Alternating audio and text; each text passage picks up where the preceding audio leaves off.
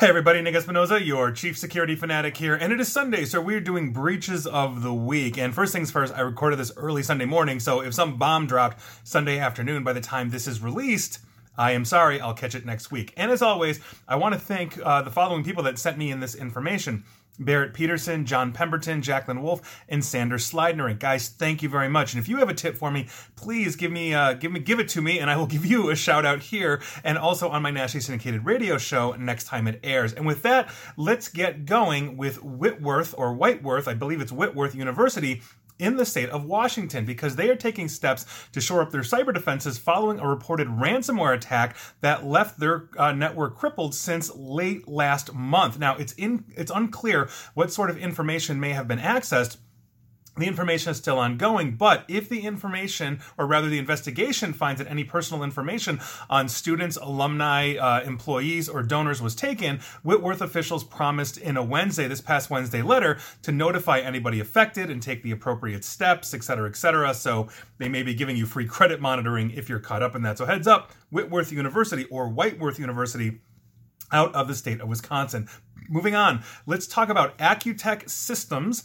Basically, they are now facing 2 federal class action lawsuits for a data breach. Now, these lawsuits claim that a data breach in August of last year, so about a year ago, exposed the personal and financial information of about 40,000 people or so. We're talking full names, social security, dates of birth, financial account information, payment card numbers, and account access information. Those affected also were using the company's banking and financial software, so obviously that's very damaging. So heads up, if you use Accutech Systems for anything, you may be entitled eventually to compensation. Moving on, let's talk about Florida Orthopedic Institute. This is an update as well. They had a 2020 breach that impacted 640,000 individuals and resulted in their data being encrypted. They're also known as Musculoskeletal Institute, and they reached a $4 million proposed settlement over that 2020 breach this past week. So if you use Florida Orthopedic Institute or Musculoskeletal Institute in Florida, you may be entitled to compensation. Moving on.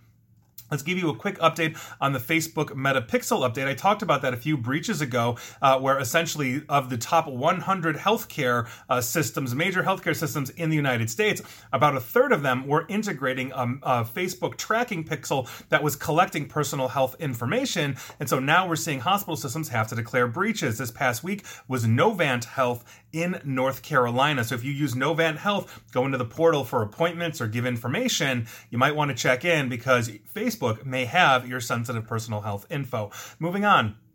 Let's talk about Sephora Fine Linens, because on or about April 24th of this year, they became aware of suspicious activity on their computer systems. Now, the investigation found that certain files may have been subject to unauthorized access between April 14th through April 24th of this year. We're talking names, addresses, dates of birth, social security, driver's license, financial account information, medical and or health insurance information, passport information, electronics or digital signatures, and account access credentials. So if you buy, I guess, Sephora Fine Linens or work for them, you may have been hit. Heads up. Moving on, let's talk about the Texas Meter and Device Company. This was actually reported on August 9th that they had a data breach. And while they did not publicly release the specific types of data based on the state reporting requirements, it is likely that the breach affected highly sensitive personal information of affected parties. So if you're in Texas and use the Texas Meter and Device Company for all your meter and device needs, heads up. Moving on, let's talk about the Cedar Rapids Community School District in Iowa. This is an update from their July breach. Now, recently, we learned, thanks to local reporting, that the school district paid a ransom to the attackers in an effort to keep that data from being released.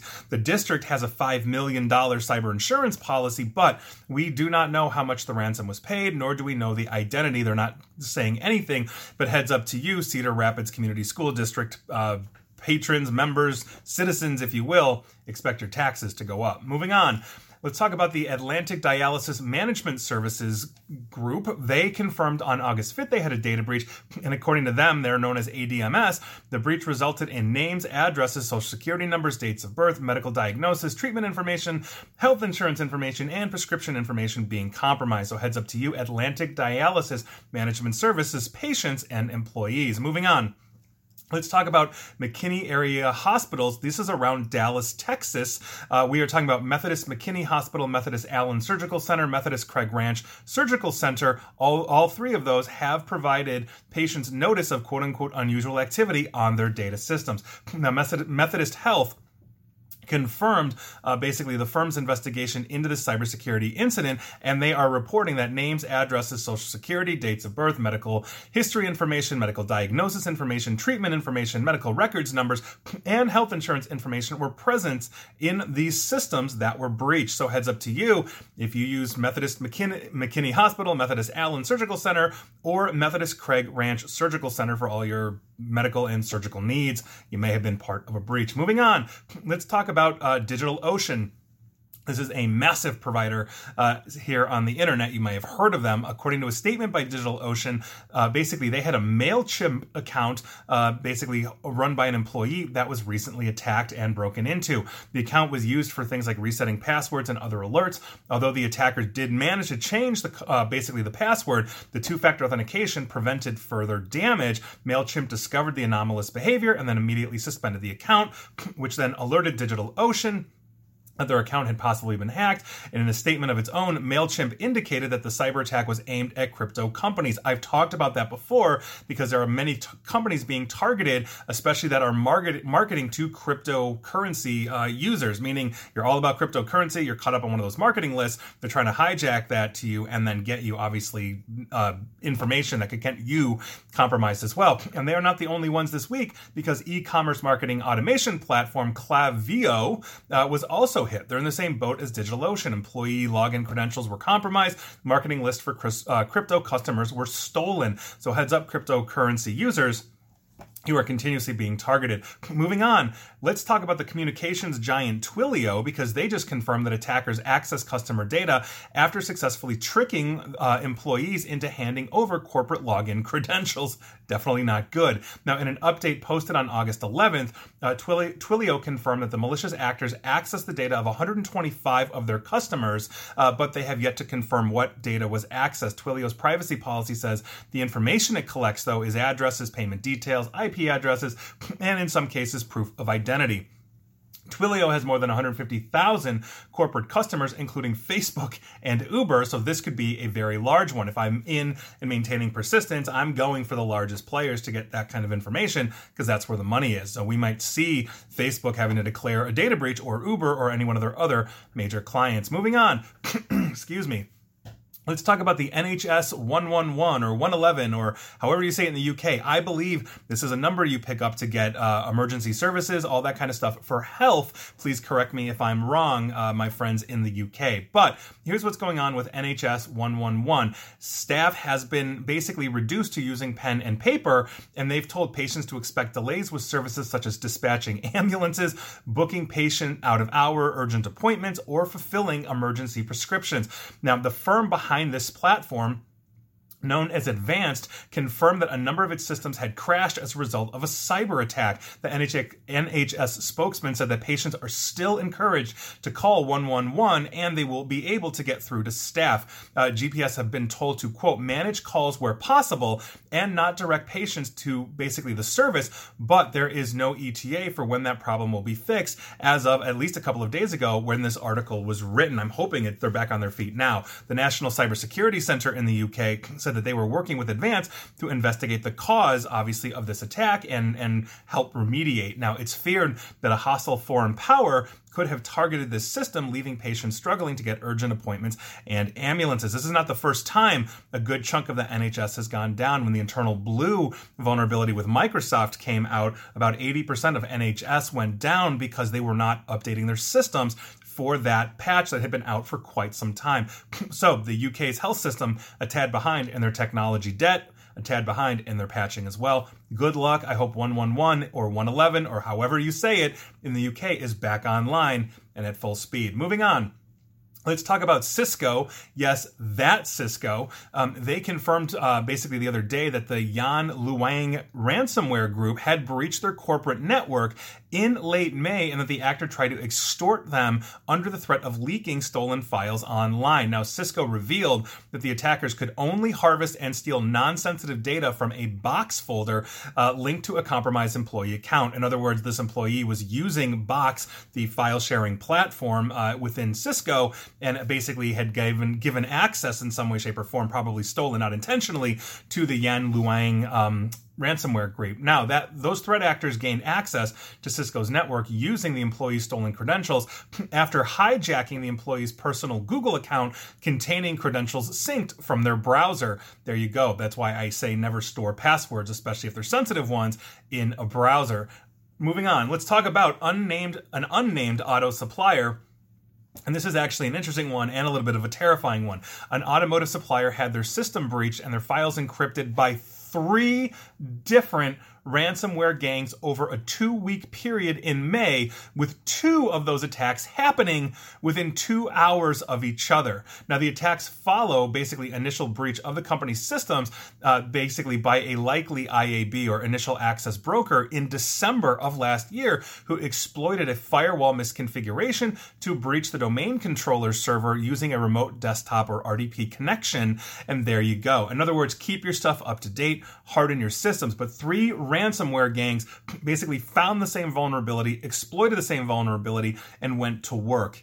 My God. Make sure that unnamed automotive supplier, if one of you are listening to this or watching this, that you're updating your stuff. No fun at all. And moving on, let's talk about Intel's supposedly, quote, impregnable data fortress, end quote. That's according to Ars Technica. This is known as SGX because Intel's latest generation of CPUs or processors contains a vulnerability that allows attackers to obtain encryption keys and other confidential information protected by the company's software guard extensions. This is the advanced feature that acts as a digital vault for secure, basically for users' most sensitive secrets and all of that. Abbreviated, as I mentioned, as SGX, the protection is designed to provide a fortress of sorts for basically the safekeeping of encryption keys and other sensitive data, even when the operating system or virtual machine running on top of it is maliciously compromised. SGX works by creating trusted execution environments that protect sensitive code and the data that it works with from monitoring and or tampering by anything else on the system. And so by virtue of that essentially has been cracked or is leaking, and that obviously is a huge problem because if you're able to obtain those encryption keys, you can basically break into anything that you are protecting with that encryption. Not good. Hopefully Intel is working as fast as they can to re-protect and update SGX. So if you're an SGX user, heads up to you, watch out for those updates. I promise you Intel will release one sooner than later, at least I hope. And finally, we have to talk about virtual private networks or VPNs, but specifically on Apple iPhones and iPads because Apple has not been keeping you as safe as you think you are when you're using a VPN. Now, here's what's going on. And for the record, we use VPNs to help increase our security and privacy. But what happens when they're weakening it? And that's what I'm talking about here. Now, this is coming from Ars Technica, and I think this is an important one. So heads up, iPhone and iPad users. A security researcher is saying that Apple's iOS, that's the operating system that runs iPhone and iPad, that basically Apple's iOS devices don't fully route all network traffic through VPNs as you basically expect when you get a VPN. That's a potential security issue that Apple has known about for years. Now, here's what's up. Michael Horowitz, who's a longtime computer security blogger and researcher, and I'm pretty sure I've read a few of his articles over the years, puts it plainly, if contentiously, in basically an updated blog post, quote, VPNs on iOS are broken, end quote. Now, any third-party VPN seems to work at first, giving the device a new IP address, DNS servers, and a tunnel for new traffic, according to Horowitz. But sessions and connections that were established before the VPN is activated do not terminate, and in Horowitz's findings with advanced router logging, can still send data outside of a VPN tunnel when it's active. In other words, you are expecting the VPN client to kill existing connections before reestablishing secure connections. So basically, your connections are then reestablished inside that secure tunnel the VPN creates. But iOS-based VPNs don't seem to be doing this, according to Horowitz. And that's a finding that is backed up by a similar report from May of 2020 by Proton VPN. These are also the platform that Proton Mail is on, Proton Calendar. They are basically an incredibly secure and encrypted company out of Switzerland doing this research as well. Now, the primary issue with non-tunneled connections persisting is that they basically could be encrypted, and if that IP address of the user and what they are connecting to can be seen by internet service providers or other parties, that's a huge issue. Quote, those at the highest risk because of this security flaw are people in countries where surveillance and civil rights abuses are common, end quote, according to VPN's May of 2020 report. Now, what we are talking about here is an understanding that you have an expectation that when you're getting a VPN, like a third-party VPN, I don't care if it's Proton VPN or Viper VPN, or whatever you're using, take your pick. The point of that is that anything that you do should be shielded from your internet service provider, should be shielding the initial IP address you're getting from your internet service provider by giving you another one, and then wrapping an extra layer of encryption around all traffic, or a single layer of encryption around unencrypted traffic, to make sure that as you are going out, your ISP cannot read and see what you're doing. Nobody else can read and see this without having to crack encryption or break your VPN provider. This is what gives you privacy and security. And when you're in a country where you may have, basically some really draconian laws, and I just talked about this with a young woman who just was sentenced to 34 years in prison for retweeting dissidents in Saudi Arabia. This is what we need VPNs for. But if they can get around it, and if Apple is recognizing that, it's not reestablishing the connections for existing connections, that's a huge problem. That is a major, major security flaw. That's a huge thing. A lot of people have this expectation that, I have an Apple, so I'm basically running Fort Knox, and the answer is no. Here's the proof, not to mention the other things like Pegasus that we found and others. So this is a huge problem, and I hope that if you have basically an Apple iPhone or iPad and you're using a VPN, understand it's not keeping you 100% secure like it would be, let's say, on Windows or Android that do not appear to have these issues. So I say all of that to say, good luck and maintain your security. Those were your breaches of the week. Were you affected? I'd love to know. And please like, share, follow me here on Facebook and Twitter at NickAESP. And please feel free to subscribe to me at YouTube as well. And as always, stay safe, stay online, and please attempt to stay private, especially on an iPhone. Thanks, everyone.